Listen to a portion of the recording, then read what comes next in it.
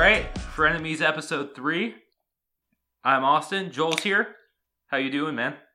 Doing well. I'm excited to get episode 3 out. We have got some exciting topics today. Later on, we're going to get joined by Harrison Faigen, Lakers expert. We're going to talk some drafts, some trade rumors, and some actual trades, and going to get us start off with some college football. So, excited to get it going, do a little preview of the USC game this weekend and reaction of past Notre Dame and USC games. So, ready to get it rolling. I'm excited, man. Like Joel said, we have my guy Harrison Faigen on from Silver Screen and Roll. We'll be talking Lakers and NBA offseason, some Celtics in there. Harrison and I get to roast Danny Ainge a little bit too, which is always a good time. But yeah, let's start with college football because unfortunately it wasn't 1993 all over again. Notre Dame did not get upset by Boston College, and they're still in pole position to make the playoff. Right, yeah, Notre Dame, I mean, obviously, there's always speculation when you look back at history and you see a trend. I mean, it was a long time ago, though. This is obviously a completely new coaching staff, completely new team. A long way back was 1993. Started off a bit slow there in Chestnut Hill against Boston College, but the Irish were the better team, and you could see that from the start. I mean, Boston College had one drive that they scored points on. Right at the beginning, their first drive of the game, they were able to go down and score. And it did make me uneasy a little bit at the beginning there. I was like, oh boy, guys, come on. Let's not let them just drive down and score on us. But after that, every point they got, other than one drive kind of at the end of the game in garbage time, was off turnovers. Notre Dame was a bit sloppy. Final score ended up being 45-31 in favor of the Irish. Could have definitely been a lot more had the Irish not fumbled the ball 3 different times, which led to points for Boston College. But yeah, Ian Book again, he just proved he's a winner. I mean, the guy... he scrambles, he throws on the run, he stands in the pocket, gets hit and throws. I mean, he's proving that he's a top-tier college quarterback. I mean, he's been doing it for a long time now, up to 29-3 as a starter, looking for win number 30, which is just something incredible. I mean, that's pretty special to win 30 games as a college starter. So he proved that he's a dynamic player and deserves to be respected among the top college quarterbacks. He's not obviously up there with Trevor Lawrence or Justin Fields or anyone like that, but the guy gets the job done, and he got it done largely to grad transfer Ben Skoranek, who came over from Northwestern, threw 3 touchdowns in the first half to Skoranek. Interesting stat, Ben Skoranek has 5 touchdowns this season, and they came in just 2 games. Actually 2 halves of football. The first half of the game at Pittsburgh earlier this season, he caught 2 touchdowns, and then tied an Irish record for most touchdowns in the first half of a game with 3 this half, tying Chase Claypool's record from last year against Navy when he caught 3 in the first half. But a solid performance from the Irish defense. The run defense week in and week out. 5 straight weeks now that the Irish run defense has held their opponent to under 100 rushing yards. And one of those weeks, especially impressive, obviously came against ACC all-time leading rusher Travis Etienne. So they've proved that they can stop the run against any team in the nation. The pass defense continues to be a tiny bit suspect for the Irish. They've given up some big plays in the passing game. Obviously, DJ Uiagalelei was able to go over 400 yards. I kind of expected that to happen as Notre Dame was trying to stop Etienne. This week, Jurkovec was able to go over 200, had a pretty solid game. So we're going to need to shore up the pass defense a little bit. But overall, solid performance from the Irish. Didn't listen to the noise, didn't listen to the hype of 93, and just got the job done as a superior team.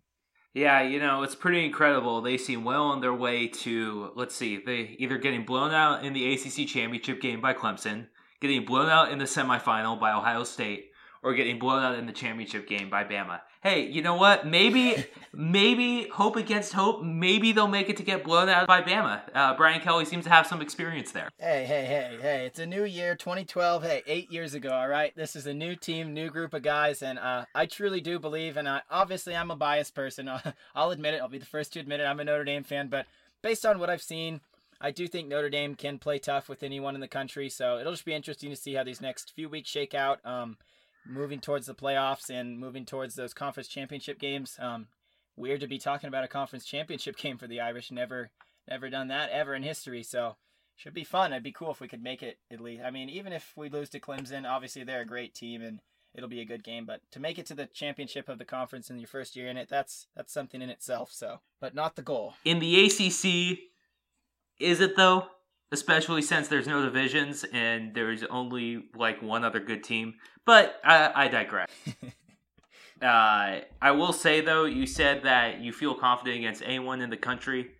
You also mentioned how Notre Dame has been pretty adept in stopping the run, and I do agree.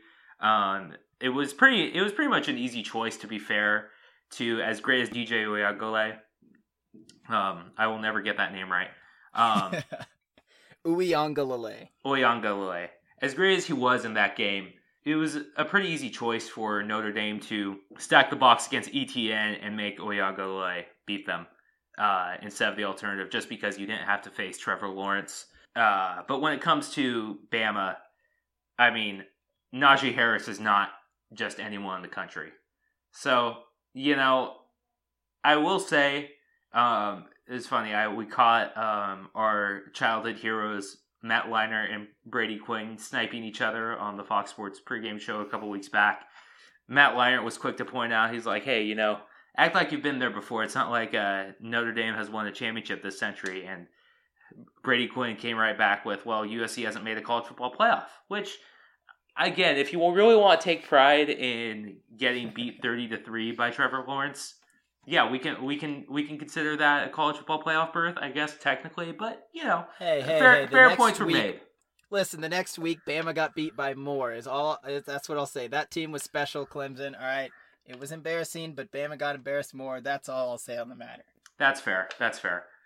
So yeah, this is actually an interesting week. Notre Dame has a bye this week. That North Carolina game is going to be the Friday after Thanksgiving. So November 27th, it's going to be the day right after Thanksgiving. I'm hoping that the Irish players aren't all on tryptophan from that turkey. Hope they're not sleepy or anything. Hope they come out wide awake.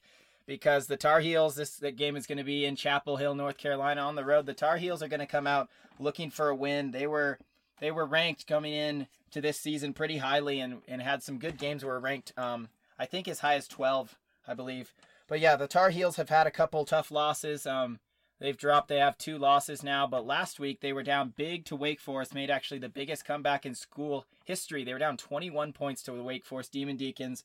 They came back and won that game 59-53 in a barn burner as their quarterback Sam Howell threw for 550 yards and accounted for 7 touchdowns. So he just had an absolute killer game.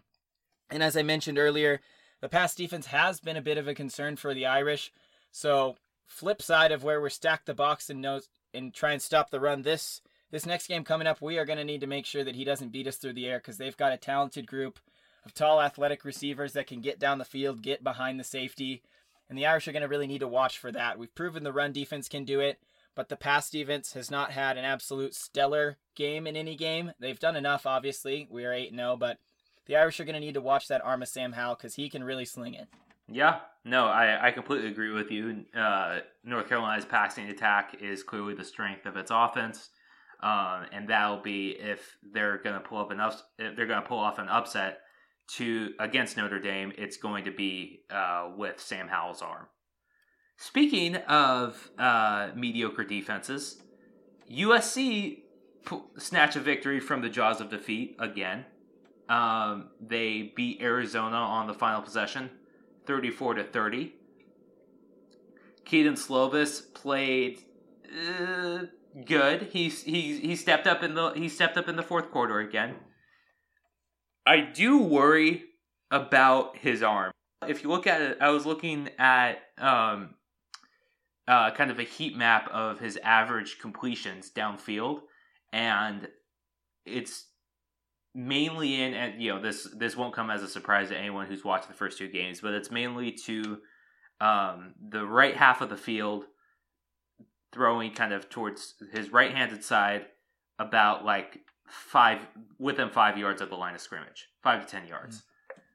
I mean, that's classic air raid stuff, but also his arm just seems noticeably weaker compared to last season. And I can't help but wonder, I'm not a doctor, I don't have any inside info, but I was at the Holiday Bowl last year where he did get his elbow messed up and had to get taken out of the game against Iowa. And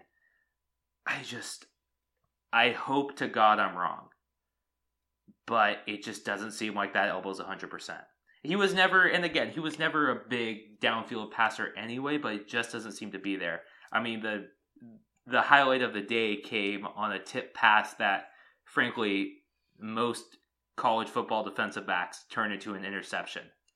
And if that pass does get picked off, or even if that pass lands incomplete and not like perfectly in the arms of Amon-Ra St. Brown late in the game, USC probably loses that game. It helps to be lucky. You have to be lucky, not just good in any sport. But there's a lot to be desired, especially when you're in a dogfight against Arizona for the entire game. Could they survive the Pac-12 South and make it to the Pac-12 championship game? Sure. Would I confidently pick them against Oregon right now? Heck no. Yeah. And so that's going to be the issue. And again, like forget Oregon. I don't necessarily have confidence in this team week to week. I probably picked them to win against Utah this week just because Utah has had to deal with its own COVID issues.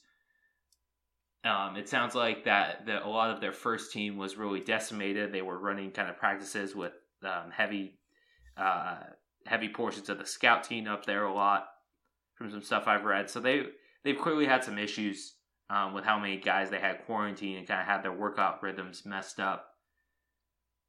But that said, even if USC is able to pull out another win, like I just don't see any way I can be confident in this team to actually make any noise.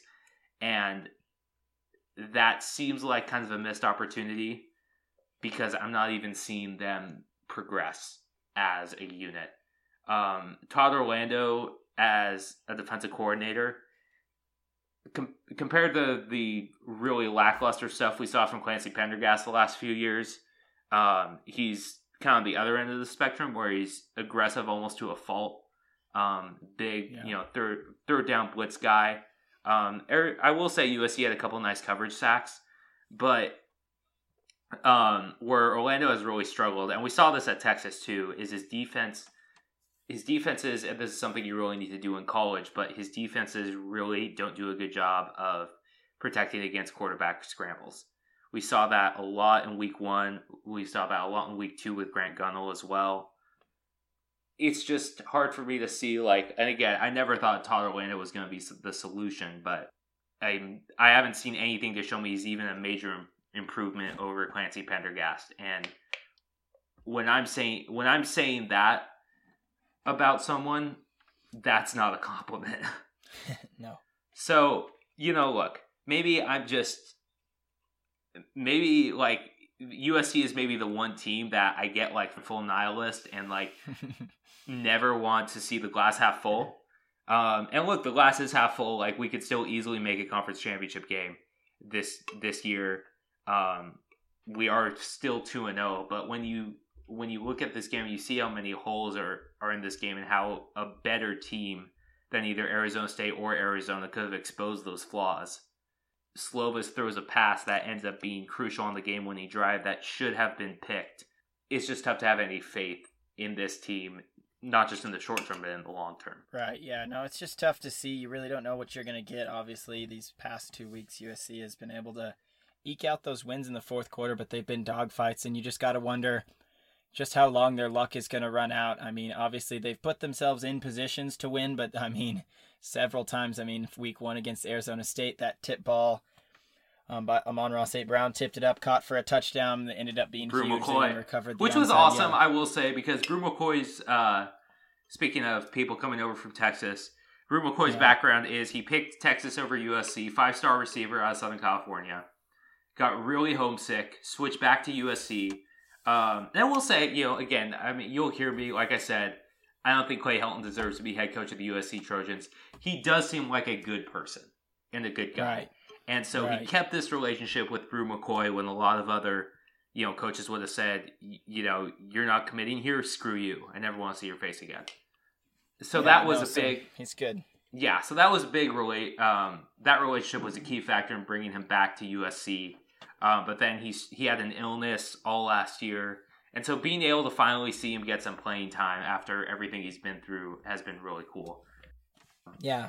No, definitely good to see him get that. Yeah. But that said, it's just how long will the luck run out?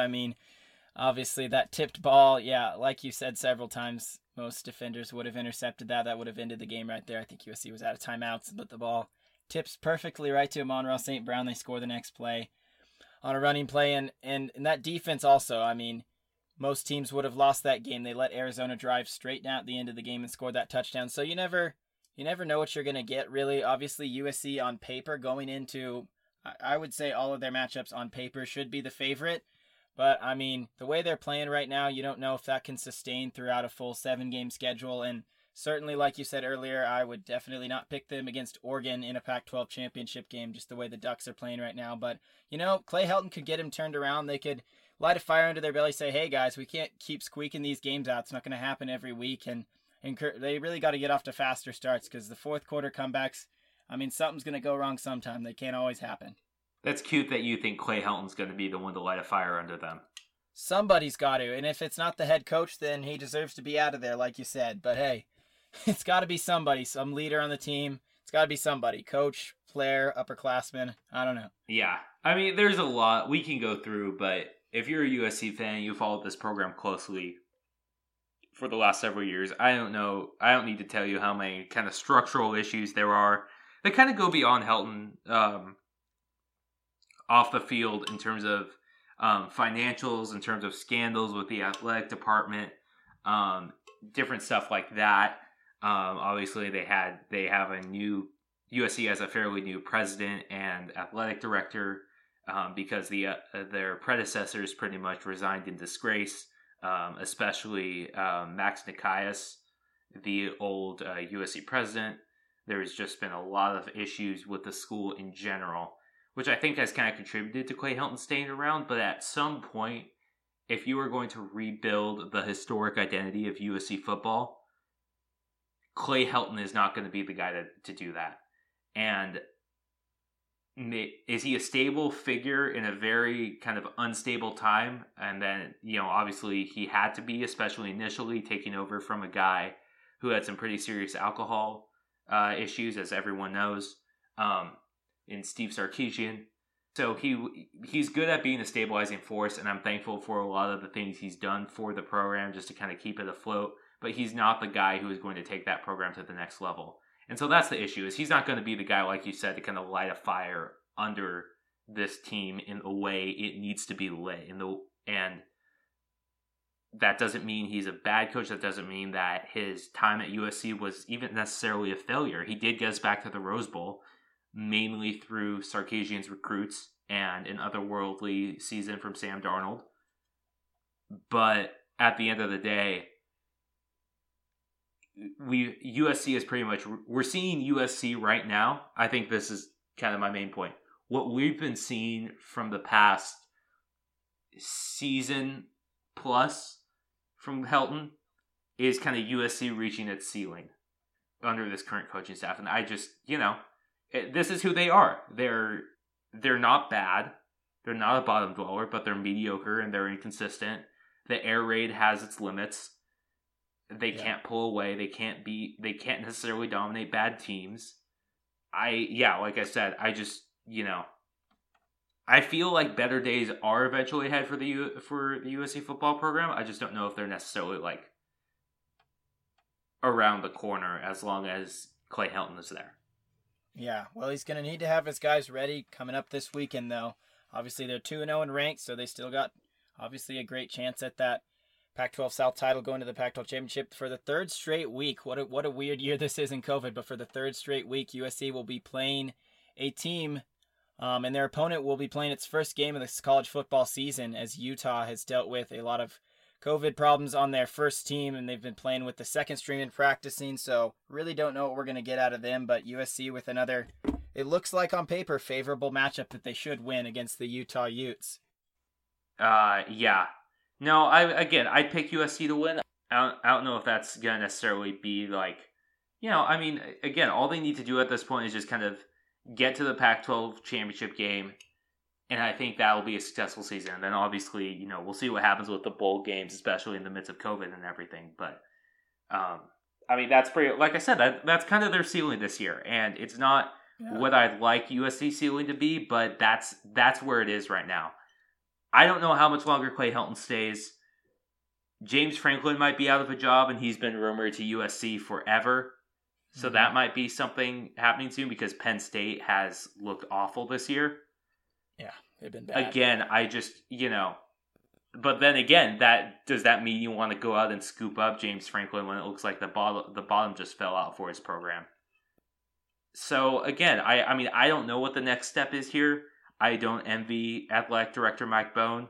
I don't envy his position. But I will say that, it's just, we're clearly just kind of stuck in purgatory right now. And it is what it is. I will say it's been made a lot more painful by seeing Brian Kelly, pretty much overnight, over the course of a single season, transform his entire coaching staff and his entire team's culture and rescue his team out of purgatory. Remember freshman year, Joel? Yeah, I mean, terrible. We got beat, I think, 49-14. Adoree Jackson ran all over Notre Dame. Yeah. USC went to the Rose Bowl. Notre Dame finished, 4-8? Yeah, they had a terrible season. 2016 was the worst under Brian Kelly. Yeah, like you said, he did a complete overhaul of his staff, and things have been trending upwards ever since, and we've been in the playoffs already once, and yeah, things are looking good for the Irish. He's turned the program around. Absolutely, and it's just, it's a testament to Brian Kelly that he was able to do that. And USC, and this falls under former athletic director Lynn Swann, who, other than being a Trojan legend, had absolutely no qualifications to be an athletic director, but that's another story. The worst thing he did for USC's program, and maybe to be fair, maybe with the way the position the school was in at that point, he wasn't financially able to fire Helton, but he sent out a letter like the day after. 2 years later, same place in the Coliseum, Notre Dame beat USC to go to the playoff. USC fell to 4-8. And Lynn Swann sends a letter and says, hey, I trust Clay Helton to rebuild this program in the same way. And he basically said, in the same way Brian Kelly did a couple years ago. It should be obvious, like, the choices that Brian Kelly made, that doesn't happen. Like, that,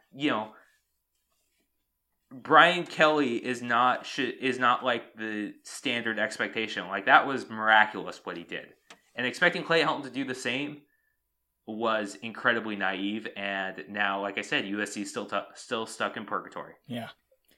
Yeah, but either way, obviously our two teams are doing quite differently. But either way, we are super excited to have college football season fully in swing. And very true. Really happy to have the Pac-12 join now. They're the last of the Power 5. So every Power 5 going now. So yeah, we'll be looking forward to seeing what happens this season. But you'll catch everything from game previews to reactions here on the Frenemies podcast. So keep tuned for that. College football news will be here, Austin. We're going to send it over to our interview with Harrison now, talking all things NBA. But yeah, in the meantime, stay tuned. We will be back a little on the early side next week for a Thanksgiving episode.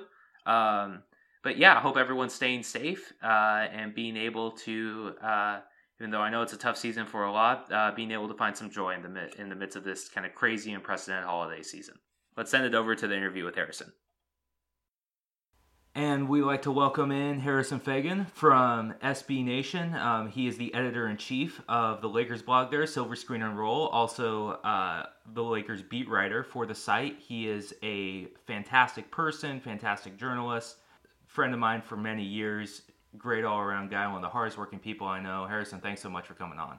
Yeah, I mean, after that intro, I'm definitely happy to do it. If you're going to plug me as not just a great journalist, which I don't even know is true, but a great person, which I feel like is even less true. Look, I'll come on whenever you want. You see how podcasts treat you when they're not hosted by Anthony? Yeah, no, this is great. I think that's why I'm so blown away. I'm used to being like, oh yeah, also Harrison's here. But anyway, yeah, I'd have you, Harrison. Well, hey, I appreciate it, guys. Yeah, no, we figured we'd give you some extra love. Yeah, I need it, especially ahead of free agency. I need all the positivity and good vibes I can get before we head into a 2-day madness, unlike anything we've ever seen before in the NBA. Yeah, honestly. This is kind of the calm before the storm. We are recording on Thursday morning, so who knows, by the time this gets up on Friday morning, the entire NBA may have been traded. So who the heck knows?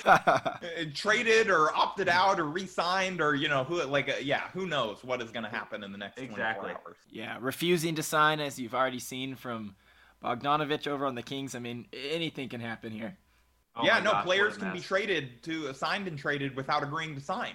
Which also, I'm surprised nobody picked that up because, if someone had, just stepped back as, all the Woj bomb craziness was happening and realizing, wait, how could this guy have agreed to sign with another team before the legal tampering window was open? Well, Austin, let me answer that question for you. It's because there are a lot of guys talking to agents about potentially signing with a team while they are not supposed to legally be allowed to. And it's that's why I thought it was hilarious that there was that report that a bunch of opposing GMs were really pissed off about this. And it's you guys are all tampering too. What is this, a Fight Club situation? Just no one can admit that they're tampering and that's what you're mad about? I don't buy for a second that he had not agreed to go to Milwaukee. I think that they are trying to avoid the league barring them from being allowed to sign with Milwaukee, because of tampering rules. Because usually, it seems like the NBA kind of looks the other way on this stuff, as long as you aren't too blatant. As long as you don't go on Jimmy Kimmel and wink about Paul George, you're generally pretty safe from an investigation. And I think that. So, I think this is more of a situation where they're Bogdanović it's no, I never agreed to go there. And the Bucks are no, we meant Bojan Bogdanović, not Bogdan Bogdanović. Yeah, no, and like you said, I do know that it's sort of a wink type of thing where everyone is talking in back channels, but something that brazen, I feel that was the thing, is it was so brazen, exactly like you said, they had to do something to course correct, which is the Kings are all right, I guess make us look like idiots, it's gonna save the deal. No, but that'll be scary when that goes through. I mean, that's a great starting five in Milwaukee. They've made some moves, so we'll keep an eye on that sign and trade with Bogdanović for sure. Hopefully, for the sake of our buddy Ty Windish over at Blue Wire Pods, that trade does go through, because judging by the way he's been on the Twitter timeline, I really do hope it goes through, because his emotions have been all yanked around over the past few days, as I'm sure any Bucks fan. Yeah, no, we're gonna have to do a wellness check on Bucks fans if this thing doesn't go through and they lose some assets because of it or whatever. They are on pins and needles right now going into this potentially final Giannis season. Yeah, absolutely. Speaking of trades, the Lakers kind of made the first quote-unquote major trade of this offseason. You wrote a great piece about it for Silver Screen and Roll as soon as the trade was official. I want to talk to you a bit about that. They traded the first-round pick of this year's draft, Danny Green, for Oklahoma City point guard Dennis Schroeder. Oklahoma City is tearing down their roster and basically collecting every single draft pick in the NBA, to the point where I'm pretty sure Sam Presti is going to have all top 10 picks by 2025. Yeah, I saw someone say that there's going to be some draft in 4 years that's just going to be David Griffin and Sam Presti alternating picks for the entire first round. All right, and on the clock again, the Oklahoma City Thunder. Honestly, just gonna have a whole roster of rookies, basically. Yeah, it's crazy. They have just an absolute war chest of assets right now, both those teams, the Thunder and the Pelicans. Yeah, and who knows? Maybe unlike the Celtics, they'll actually cash them in at some point. We'll get to that. We'll get to that. The shade is already being thrown here. Yeah. I love it. But like you said in your article, Dennis Schroeder kind of fits the gaping hole that the Lakers have had in their roster going back to kind of the middle of last season, that was temporarily and somehow shockingly filled by Rajon Rondo turning the clock back 10 years in the playoffs, going full quote-unquote playoff Rondo on everyone. But it's clear that having the second creator off the dribble, having a second guy who can kind of get his own shots and distribute, the Lakers didn't really have that last year in the regular season, and there was that whole bizarre Darren Collison recruitment. The Dion Waiters signing was kind of supposed to fill that hole, didn't really work out, and then, like we said, Rondo kind of became a supernova somehow. But where do you kind of see Schroeder fitting in on the Lakers, both in terms of kind of on the court and then in terms of roster construction as we head into this kind of crazy free agency period? Yeah, so as you said, I wrote about it at Silver Screen and Roll a little bit. Like, I think that, aside from the stuff that you mentioned about, like, that was something, like, I thought Pete Zayas, Laker filmer, made a great point on his podcast this morning that, like, look at the Lakers in the playoffs once they had that second off the dribble creator. Like, they were almost unbeatable, like, in the games where playoff Rondo showed up. Like, playoff Rondo does not show up every game, but when he does, like, the Lakers were basically unstoppable during that playoff run in games where he played really well, outside of that one game where they, like, kind of fell short in the late comeback against the Nuggets.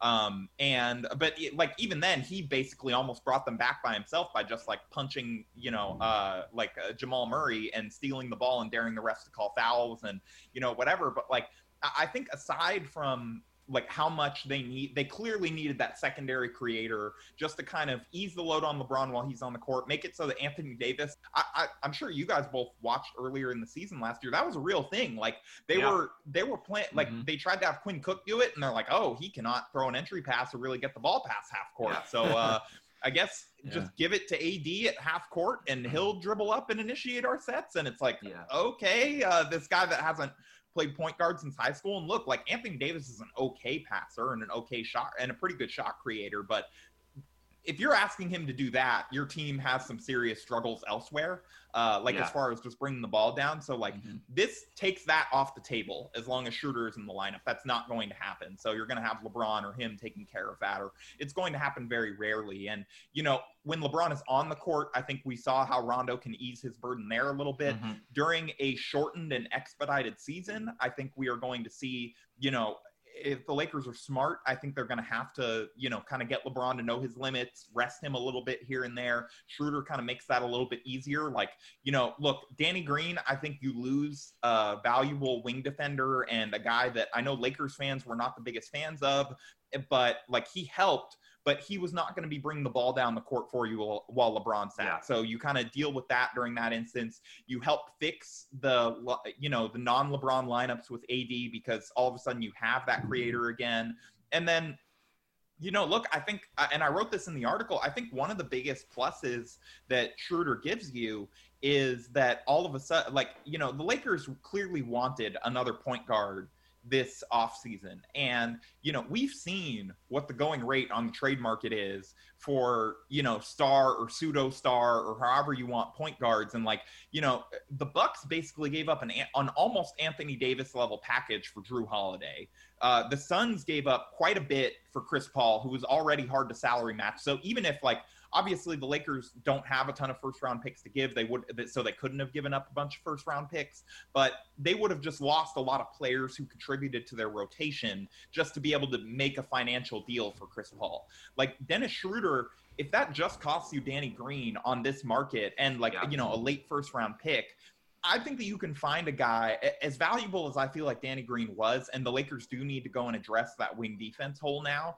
I do think that they could probably do that for cheaper than the $15 million Danny Green was getting, and probably get a guy that can at least give you like 70 to 80% of what he gave you on defense for close to the minimum, or maybe, like a little bit more than that. So, like, I think that, like, they're going to be, because you're going to get a ring chaser guy. They've already been linked to Wesley Matthews. I'm convinced that is, like, done, because you're hearing the reports that this is not inside info. We're just hearing the words of these reports that, like, usually indicate, okay, a deal's done, but we're not allowed to say it yet.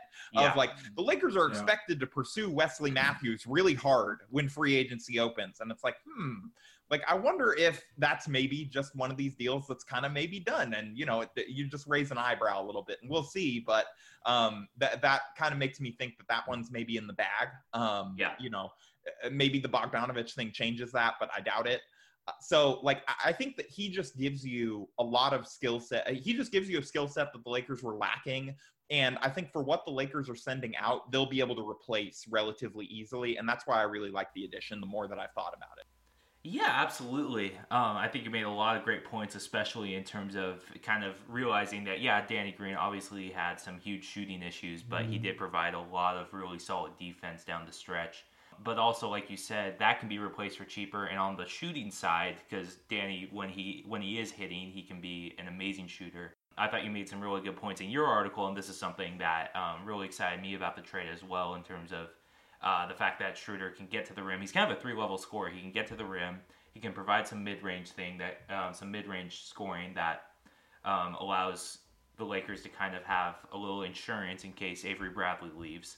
And then yeah, he shot 48% from mid-range. Like, that's like a supercharged version of what the Lakers were getting from Bradley last year, because he can also get to the rim at will. So, like, you know, he really is a dangerous, like you said, like a 3-level scorer. And, you know, on the Danny Green part, like, I'm not a doctor, but he mentioned Achilles pain. He was clearly dealing with quite a few injuries by the end of that playoff run. Like, he was, I mean, he already runs weird, but he was really banged up by the end of that, and you could tell. And part of me, and again, like, this is not inside info, I just wonder if they maybe have some medical information on him where they were like, this guy is not going to be ready for a shortened, expedited season, and we need to try and use this contract while we can with the first round pick. And, like, you know, I think for that, you know, for what you're trading out, I think this is like just as solid of an addition as you probably could have made, especially when you're hearing like they were connected to DeMar DeRozan, you know, like they were connected to Derrick Rose. Like, look, those guys are obviously very different players, but I don't think really address the Lakers' needs in the same way that Schroeder does, and certainly would have cost well, Rose wouldn't have cost a lot more. I just think he's a much worse player. And then like DeRozan would have cost a lot more, and I'm not convinced it's like that much more helpful for the Lakers than Schroeder is, if at all. And like you mentioned Rose and DeRozan. Neither of those guys, I think we can safely say, can shoot threes, can shoot especially off the catch and shoot, as well as Schroeder can. I don't have the numbers in front of me, but I know he was pretty solid from that metric as well, which obviously kind of helps replace Danny Green on that front. Yeah, definitely. And something we kind of talked about in our last podcast was how important it is going to be for those teams who went all the way to the title, were in the bubble for so long, how less rest days they have. I mean, I think they have 72 days, and the Warriors have something like 286. And so bringing in a energetic guy like Schroeder is going to help the Lakers a lot. As LeBron's all but pretty much already said, he's not going to like go hard at the beginning of the season. He's not going to coast through, but he's not going to go hard. I mean, you see that. You obviously know the term playoff LeBron and everything. So bringing in someone like Schroeder is going to really help with those fresh legs, which we say is going to be so important to start off this season, start it off strong with so short of rest. Yeah, I want to get your take on that, Harrison, in terms of what can we expect from LeBron this year? Because, you know, he's, 35, 36, I think going to be 36 at the end of this year. We saw how engaged he was on defense really for the first time in years last year after getting that long layoff the previous season with his injuries. What can we expect? Because, again, like Joel said, he's getting a really short break. We've seen him obviously rest his body in prior years, especially that second stint with the Cavs. So kind of where does that fall? Because obviously, I mean, I don't think we can expect him to go 100%. I just don't know how, like, if I was in his position, I would just, like, obviously I'm not a 6'9", you know, freak of nature who is in the right on Jordan's heels in the GOAT debate, but how do you manage your body like in just such a unique scenario like that? And where do you think the Lakers thinking in this? Because I know you're not like a scoop guy, but you know the Lakers, you know LeBron, you've covered this team. Where do you think their thinking is on that and how they manage this? Yeah, so I mean, you asked how I would manage it, and like I would get hurt that's how I would manage it. But like I am a lot more injury prone than LeBron. I have a tough time predicting what he's going to do this season because remember last summer summer of 2019. When we were all kind of predicting, okay, LeBron's going to take a step back this year. He'll load manage a little bit. He's coming off this serious injury. They have Anthony Davis to carry some of this load now. And then he like tries to gun for MVP basically the entire season before it was shut down. And, you know, could have maybe made a like closing run that would have gotten him more into the conversation than he ultimately was when the votes were taken. And, you know, like, so it's hard to predict. He's joking with Obama on the shop that he's going to cherry pick the whole first half of the season. And, you know, that's what they got Anthony Davis for, to come in and do all the work early on and all this stuff. But like, we know that it also burned him not getting more votes for MVP. So it's like, is he going to go out and try and prove, you know, quote unquote, the haters that call him #washed, you know, again, is he going to try and prove all those people wrong again? All those people that think that LeBron's washed?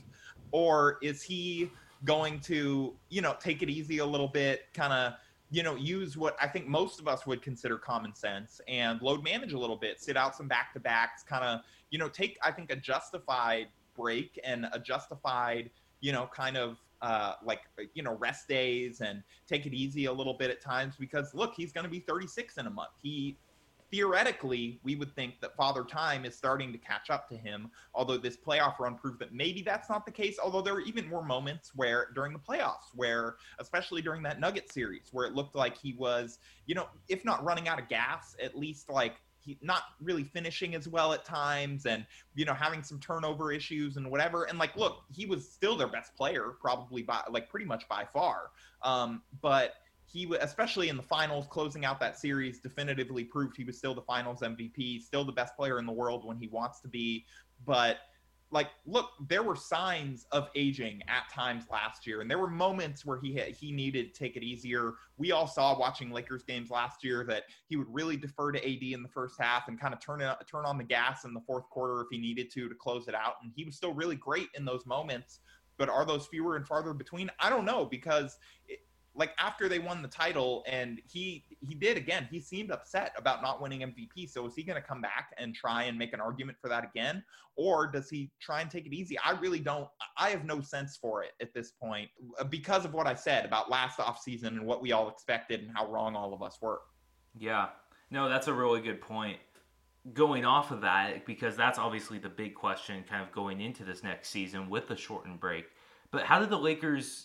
They only have, I believe, even with Schroeder, like 6 or 7 guys under contract right now, and half those guys are people like Taylor Horton-Tucker, Alex Caruso, bench. Obviously Caruso is a valuable rotation member at this point, but guys who are kind of more bench / two-way guys right now.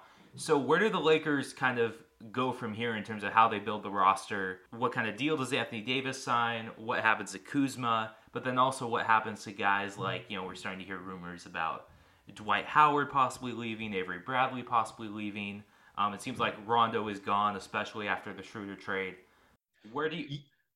Yeah, so Kyle Kuzma, we'll start with him. He's eligible for an extension, still under contract, obviously, for another year before potential restricted free agency if the Lakers tender the qualifying offer or don't reach an extension.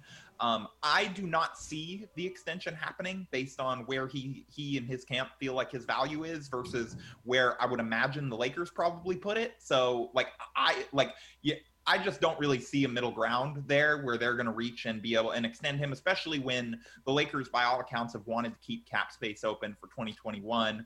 Until Giannis signs that supermax, Kostas is going to be on the roster, and, they're going to keep, seeing if they can bring him to LA eventually. Like that's speculation at this point, but I think that we can all read between the lines and see what they've been doing. I don't think that it's an accident that Schroeder shares an agent with Giannis as well. And so, I've been joking that the Lakers potentially are going to have 3 KCPs on the roster. They're going to have the original KCP that brought in LeBron, and then they're going to have Kostas as their first Giannis KCP, and then they're going to have Schroeder as their other Giannis KCP, just like as the guys to, feed info to Giannis about how great it is being a Laker and how awesome the organization is and whatever. And so, again, we could see, it sounds like the winds were blowing for him signing a supermax, just reading between the lines of what the insiders have been saying the last week. But again, who knows how the Bogdanovich thing affects that? Who knows how real that is, if he'll actually, you can't believe it till you put pen to paper. And then as far as free agency goes this offseason, I think there are going to be 2 real areas that they're going to target. And look, we're going to talk to Rob Pelinka in an hour, so we'll probably hear more on this maybe from him. But, Avery Bradley, it really is seeming more and more like is going to opt out and leave, just based on, again, reading between the lines of all the info coming out of his camp. And so, I think that they're going to need wing defenders, and they're going to need big men. Again, it sounds more and more like Dwight Howard may leave. He was talking about wanting to get paid, and there's been a lot of, noise about the Warriors pursuing him in some way. And so I think the Lakers are going to have to look at centers. Tristan Thompson is a guy that I would imagine they will look hard at, given the clutch connection, given that, like he and LeBron have been very openly talking about how much they enjoyed their time together in LA during that whole Clutch Pro Day and getting together now that Thompson's living out here too. I think that Thompson is clearly close with Anthony Davis as well. And so like I would not be surprised to see him potentially take a discount and be a guy. We've also heard a lot of noise about Serge Ibaka is another name that they could target. That would be like both of those guys would be incredible additions in different ways, but almost like supersized versions or like supercharged versions of what JaVale and Dwight gave them, in that those are guys that could potentially stay on the floor during meaningful playoff games where, outside of Dwight, the Lakers didn't really do that in the playoffs, where Dwight closed a couple games against Nikola Jokic. But other than that, like both of those guys were luxuries during the playoffs that weren't needed a whole lot. And then, like I said, wing defenders, Wesley Matthews is a name, Mo Harkless, does he want to come back to LA? Like, could we see, him come back seeking revenge on the Clippers while Rondo goes to the Clippers to seek revenge on the Lakers for not wanting to overpay him and, get get those dynamics going? I don't, like, these teams just basically are trading players to, get revenge on the other one. And I know Harkless was obviously Nick most recently, but I think it's clear that he felt burned by the Clippers just shipping him out and thinking that Marcus Morris, who may not even be better than him, could, be the key to the Clippers, playoff success that obviously did not happen. So again, I think wing defenders and big men are probably the two big areas, because it seems like they've addressed the point guard issue, and they obviously don't need a ton of help elsewhere because of the presence of LeBron James and Anthony Davis. Yeah, no, I thought, again, like you said, like it really does. Obviously, you have the core of LeBron and AD, and then it kind of depends how the rest of the pieces fit. And obviously, you saw a lot of role players with the Lakers kind of really, as with what happens with any playoff team, really get a chance to shine and kind of improve their value, and now they want to cash in. Last thing before we move on, you mentioned KCP, of course, the Clutch connection. He was kind of one of the first big signings that Rob Pelinka brought in, even when Magic was still there. They kind of used that as a Trojan horse because... Mana from heaven. They brought him in. They paid him $18 million, let him take whatever ludicrous shots he wants. And he was like, hey, LeBron, it's great here. This organization is awesome. They let me play on while I was on house arrest. Like... Yeah, no, and I mean, we even saw, like, there was a big game, I think it was when the Cavaliers were in LA, LeBron's last year in Cleveland, where Magic very publicly went over to Rich Paul and just said, hey, how's it going? And everyone at Staples saw it, and he could just wave it off as, oh yeah, no, we're just talking, I'm just talking, I have KCP on my team, I'm just talking to his agent, this is totally normal, it has absolutely nothing to do with LeBron. That wasn't even the most brazen thing. Rich Paul sat in Jeannie Buss's seats like almost every single game that year. It was, I did not know that. Yeah, I'm not kidding. Like, it was like they were very clearly putting the work in like all season long to try and make that happen. And that's why so many people thought it was a done deal, like halfway through that year. Yeah, well, I hadn't heard that before. I mean, obviously it does seem like that move was getting telegraphed sooner rather than later, but I did not know that. That's really interesting. Do you think KCP stays, or does he leave? Does he try to get a bigger deal? Honestly, I have a couple different thoughts on this. Like, obviously, again, like, he's another guy that wants to get paid. Like, he's proven that he can contribute to a championship contender. I do not blame him or begrudge him that. Like, if the Hawks want to give him, like, close to a max offer or whatever, like, you thank him and you move on and you try to, sign other guys. But the thing with KCP is, like, I made this kind of insane analogy, but I think it kind of works. Like, a lot of people are like, oh, I don't want to pay KCP $15 million. Like, he's not worth that. And it's like, okay, but the choice is not pay KCP $15 million or pay someone else $15 million. The choice is pay KCP $15 million or pay someone else like $5 million, or, see what you can get out of the bargain bin, because the Lakers have his bird rights. And they aren't going to get a player of KCP's caliber who's like a top 2 shooting guard on the market this summer, out of the bargain bin like that. And maybe you think that they can replace his contributions by committee, out of the bargain bin in that way. But, with Bradley seeming likely to leave, with Danny Green traded, I think the Lakers really have to keep KCP. And I think the thing that works to their advantage here is, now that they've traded Danny Green, Rich Paul can't go to the negotiation table with them and sit down and be like, you're paying Danny Green $15 million. Well, KCP is better than Danny Green, so you are going to pay him $15.1 million or $15.5 million or whatever. And the Lakers are like, well, like you can't get that from anyone else. And he would go, to kind of steal Brian Windhorse's point that he made to our own Jazz King. It's like, yeah, but he's worth $15.5 million to you, and now he does not have that negotiating tactic in his bag because Danny Green is gone. And he's not going to be able to sit there with a straight face and say KCP is better than Dennis Schroeder. You know what I mean? And so, like, there's not that and so he can still try to get KCP paid, but there's not that obvious, like, no, he's not coming back for less than Danny Green because he's better than Danny Green at this point. And he was better than Danny Green last year in basically every area.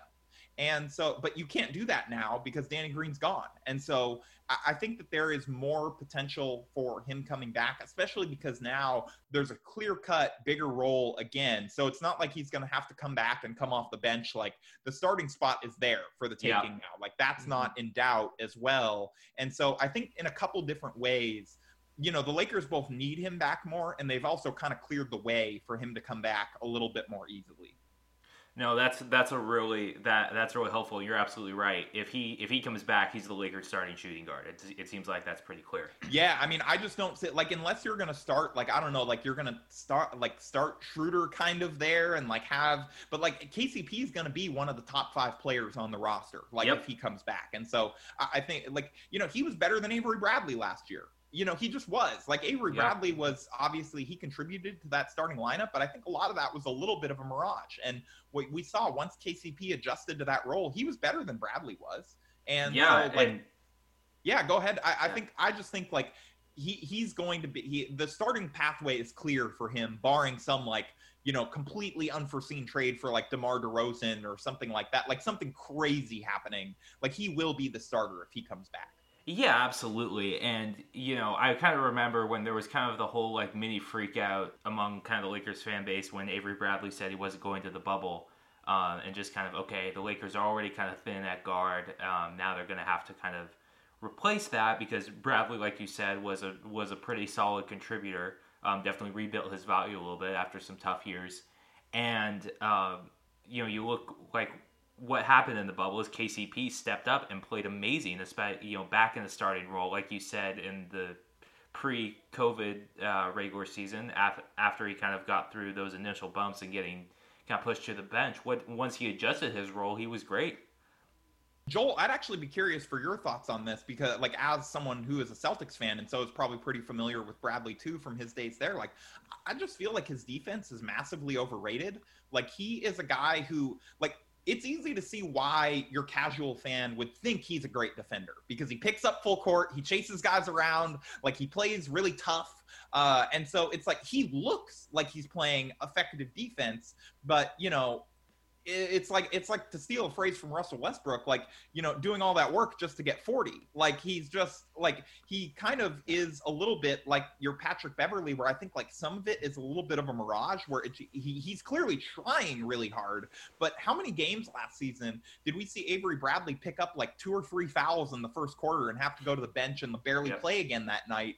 Because, like, I think that his contributions to the team last year were more like almost in mentality. Like, I think that it energized the other starters to see how hard he was playing. And so I do think they got some intangible benefit from that.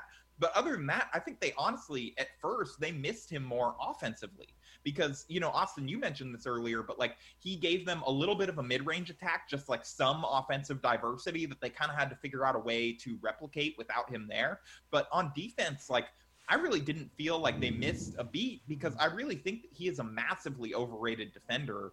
And again, like, Joel, I'd be curious for your thoughts on, him as like his defense and going back to the Celtics days. But I just think, like, I just don't really think that, like, if he leaves, I don't think that they're going to miss him that much because when you watch the playoffs, like, everybody's like, oh, this is where they miss Avery Bradley. They miss him against, like, James Harden? Like, what was he going to do other than get lit up and, like, give up more free throws? Like, what was he going to, like, Jimmy, he was going to stop Jimmy Butler? Like, I'm sorry. No, he was not. And so, like, I just don't, like, obviously he's useful as a body to throw out there that can, like, take those assignments, but I just think he's a massively overrated defender. Yeah, no, I definitely agree with you on that. I think he probably, I think, was a bit more effective a little bit in Boston as a defender. He was a little less foul prone on the defensive side of the ball.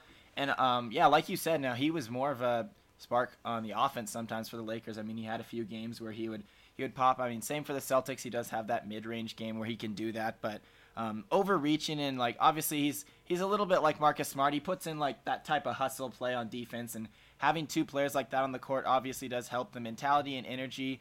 But yeah, I agree with you. I think the impact he has on defense is a lot overstated, and they say, oh, Avery Bradley in that defense, you know.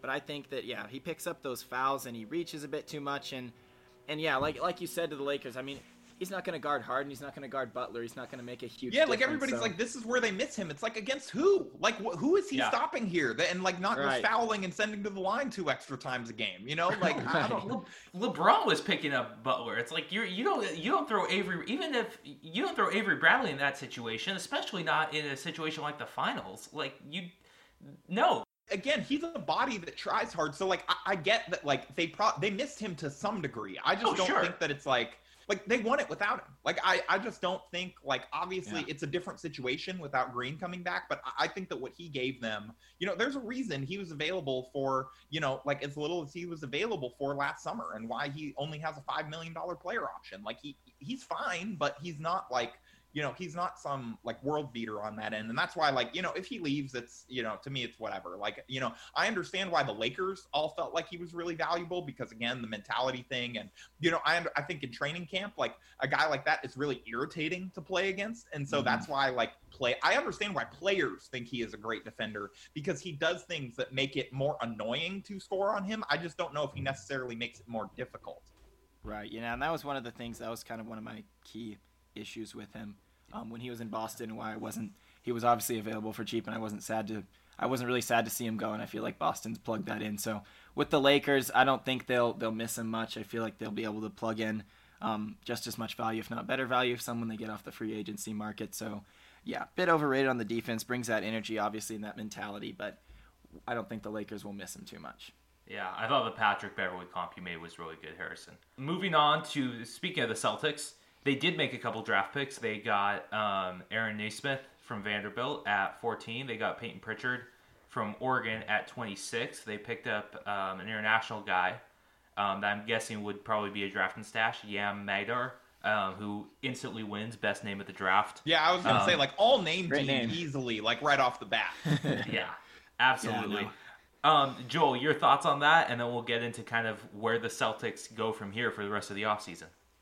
Yeah, definitely. So there was rumor going into the day. Obviously, Danny Ainge is always talking about something, rumored to be doing something. There was rumor he was going to try and trade up. I don't know what he was going to do, but there was rumor he was going to try and trade up into the 2 or 3 pick. Obviously, we didn't see that happen. There were rumors about Danny Ainge making a trade that he didn't make? Whoa! Shocking, I know. There it is. Wow. Shocking. I would never. Yeah, so they ended up sticking with that 14th pick, though. They took Aaron Nesmith, as you said, out of Vanderbilt. Excellent shooter. I think he adds immediate value off the bench. I was pleased with the pick.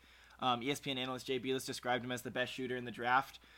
So there's nobody better at catch and shoot in this draft, shooting off of screens. So I'm looking forward to seeing the production that he can bring for the Celtics off the bench. With that draft pick, it looks all but sealed and done that Gordon Hayward's going to be on his way out. I just kind of don't see them keeping both of those players. He brings a similar aspect. Obviously, he's much younger, a bit more athletic, and obviously the injuries. I really feel bad for Gordon Hayward, honestly. I feel like he never reached his prime with the Celtics due to that injury, and it was just sad to see that happen to him. But yeah, I like the pick at 14. And then obviously the Celtics took Peyton Pritchard. He's a scrappy guy. It seemed like he was at Oregon forever. Every time I turn on March Madness, the guy, or the Pac-12 tournament, the guy's at Oregon. I think he was a 5th-year senior there, but I like the effort he brings. He's a scrappy, tough type of player. He can shoot the ball pretty well. I don't see him making a lot of impact immediately. He'll probably play up in Maine for the Red Claws. Maybe join Taco Fall up there a little bit.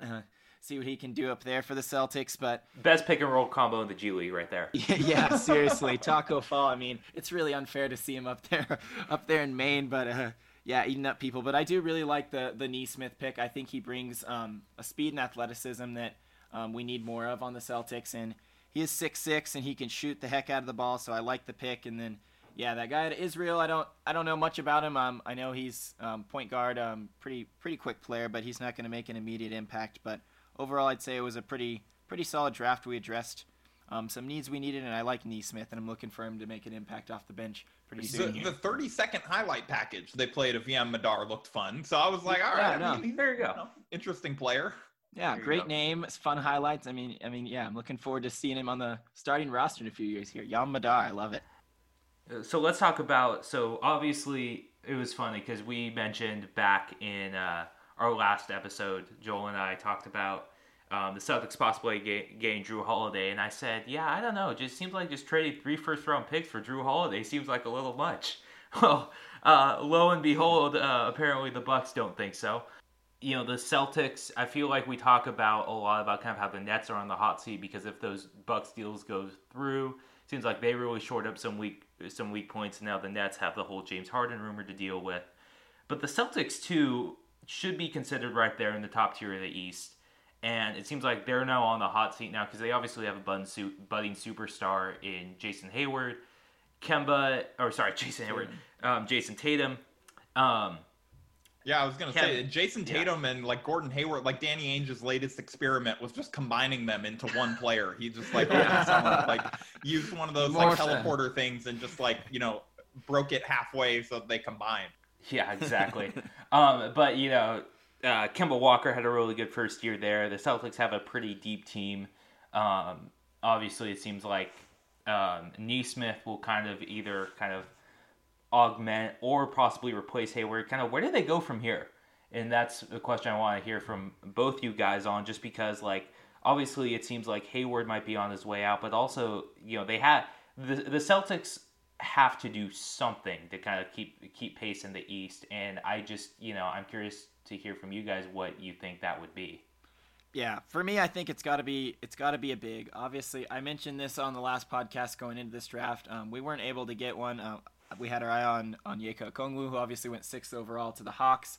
But yeah, like I mentioned in the last podcast, Daniel Tice, Enes Kanter are good players. They're athletic, but they don't have that speed and explosiveness to the rim that you're looking for out of a big down low, and it showed. Bam Adebayo absolutely ate up the Celtics in that playoff series, and I think to be able to compete in the East, the Celtics are going to need to go out and find some sort of athletic big. I don't know where that's going to necessarily come from for them, but I think that's going to be a key to building that roster. I mean, the roster as it is right now, I mean, we went to Game 6 of the Eastern Conference Finals, and if we can keep most of those pieces together, obviously think we're going to lose Hayward, but the team is built on a good young core. Obviously, Jaylen Brown is also a budding superstar. I really think he upped his game in the playoffs and is turning into a superstar alongside Jason Tatum. So I think for the Celtics to keep pace, we're going to need to get probably one more shooter. I don't know, probably off the bench. He's going to be coming off the bench, but probably out of the bargain bin like Harrison's been talking about. Probably a cheaper option is just a shooter who can plug in and shoot, and Nesmith will provide that as well. But then a big, I think, is going to be essential for them to even keep pace in the East for sure. Yeah, I mean, I don't have a lot to add. I just think that Danny Ainge has assembled like the greatest pyramid scheme of all time, where like if you just keep leaking that you almost traded for a superstar, like everybody would be like, oh, Dan, look, you know, Trader Danny making moves, like trying to improve this team, and you know, just keeps them just good enough to like stay in the contention talks, but never actually get over the hump, but too good for him to get fired. And so he's just like established like permanent job security by continually like, it's like, oh, well, the war chest of picks, you know, you never know what big move I could make coming down the line. It might even be a guy as good as, you know, that guy that we almost traded for, but we lowballed on an offer again. So, you know, I'm excited to see like how he keeps it going and, you know, like which superstar they were this close to getting next. And yeah, like how they just continue to use that war chest of assets they got from the Nets that just has, you know, completely definitely paid off in a lot of ways. Yeah, I mean, in all fairness to the Celtics, and I hate that I'm doing this, but the Nets picks did turn into Brown and Tatum. So yeah, whatever, credit where it's due, blah, blah, blah, blah, blah. Exactly. My Danny Ainge analogy is, and this is something, Joel and I have talked about this, but Joel and I were part of the same friend group in college. And there were a couple guys in our friend group, my included, who would talk to someone like Joel, who's in a long-term relationship, or one of our friends who's in a long-term relationship, and just said like, hey, you know this girl that we're both kind of friends with? I mean, I just think she's really attractive. I think I might, I kind of want to get to know her better, and might want to ask her out. And then like we think about it for like a few weeks, and then we just never do anything about it. That's Danny Ainge. Danny Ainge is the guy who Danny Ainge is the guy who, goes to his favorite reporter and says, yeah, the superstar. Yeah, we're really excited. I think I want to swing a big deal for him. I think I want to put myself out there. I want to go for it all. And then, a couple weeks later, you're like, never mind. It's hilarious. As we're saying this, there's a report from a Celtics beat reporter / I assume Danny Ainge water carrier that like the Celtics were strongly advised to keep away after doing some research on James Harden. So like, Danny didn't come up short. He just like, they were advised to keep away over. He was in the bag if not for those strong, No, they were gonna get him, but they were just, he doesn't fit that vaunted Celtics culture. Yeah, you know what? We don't need Harden. We'll go elsewhere. Yeah. I will say this. He gets us in the news. Danny Ainge, I mean, they say, I don't know how true this saying is, but all news is good news. You're in the media. They're talking about you. But yeah, all posthumous trade leaks about the guys you almost traded for are good news, because then it's like, oh, man, he was this close to Jimmy Butler. Yeah. And who knows? Maybe Harden just didn't like the gentlemen's clubs in Boston. I don't know. But I will say this, though. I do like the team they have right now. Obviously, some issues to address, but I thought you were going to say something about the gentlemen's clubs in Boston. I was like, oh, what point is he about to make? Like, where is this podcast going? No, we're going to stay away from that topic on this podcast. But yeah, it'll be interesting to see what the Celtics do in free agency. Obviously, some issues in key places they need to fill in. We'll see what rumors Danny Ainge stirs up in the media around the country, but looking forward to an exciting free agency. As you said earlier in the podcast, Harrison, this is going to be a crazy next few days, and I mean, all hell will break loose. The whole NBA could be traded. We don't know. By the time this releases on Friday morning, who knows? I just want to say it's going to be amazing when free agency starts on Friday, how there are like so many multi-year deals agreed to within 2 minutes of, free agency. Like it's like last year with Kemba Walker, like it was incredible. In all of 30 seconds, he had agreed to a max contract with the Celtics. I guess they just decided like they didn't have that much to negotiate over, and they didn't care about the clauses. Just give me the standard max contract. Yeah. Just give me the usual. No, I will say one of the best parts about the NBA and just how crazy these next few days is that we're already seeing like some of these stories and just kind of learning more about how players, how players kind of evaluate that. But Harrison, thanks so much for coming on. I know we went a little over, so we appreciate you sticking around, giving us great kind of perspective into kind of how the sausage is going to be made the next few days. And just appreciate you coming on. Where can we find you? I know you have a couple different podcasts that you jump on occasionally, but anything you want to plug. Yeah, so you can follow me on Twitter at HMFAIGEN, at HMFaigen. And, you can find all of my writing and podcasting pretty much at Silver Screen and Roll, either the website or our podcast feed, which I'm on at least once a week, depending, we have it daily, but I'm usually on at least once a week, if not twice. And then I also host Rewind and Reconsider, which is a movie podcast with my wife. We've been a little slow on episodes because the NBA news has been so crazy, but we have one coming up on the Iron Giant that we're getting set to record over the next day or two. So I'm excited about that. Very cool, man. Well, thanks so much for dropping by. We really appreciate it. Yeah, happy to do it anytime, guys. Yeah, great to hear your insight, Harrison. Appreciate it. Thanks for coming by on the pod.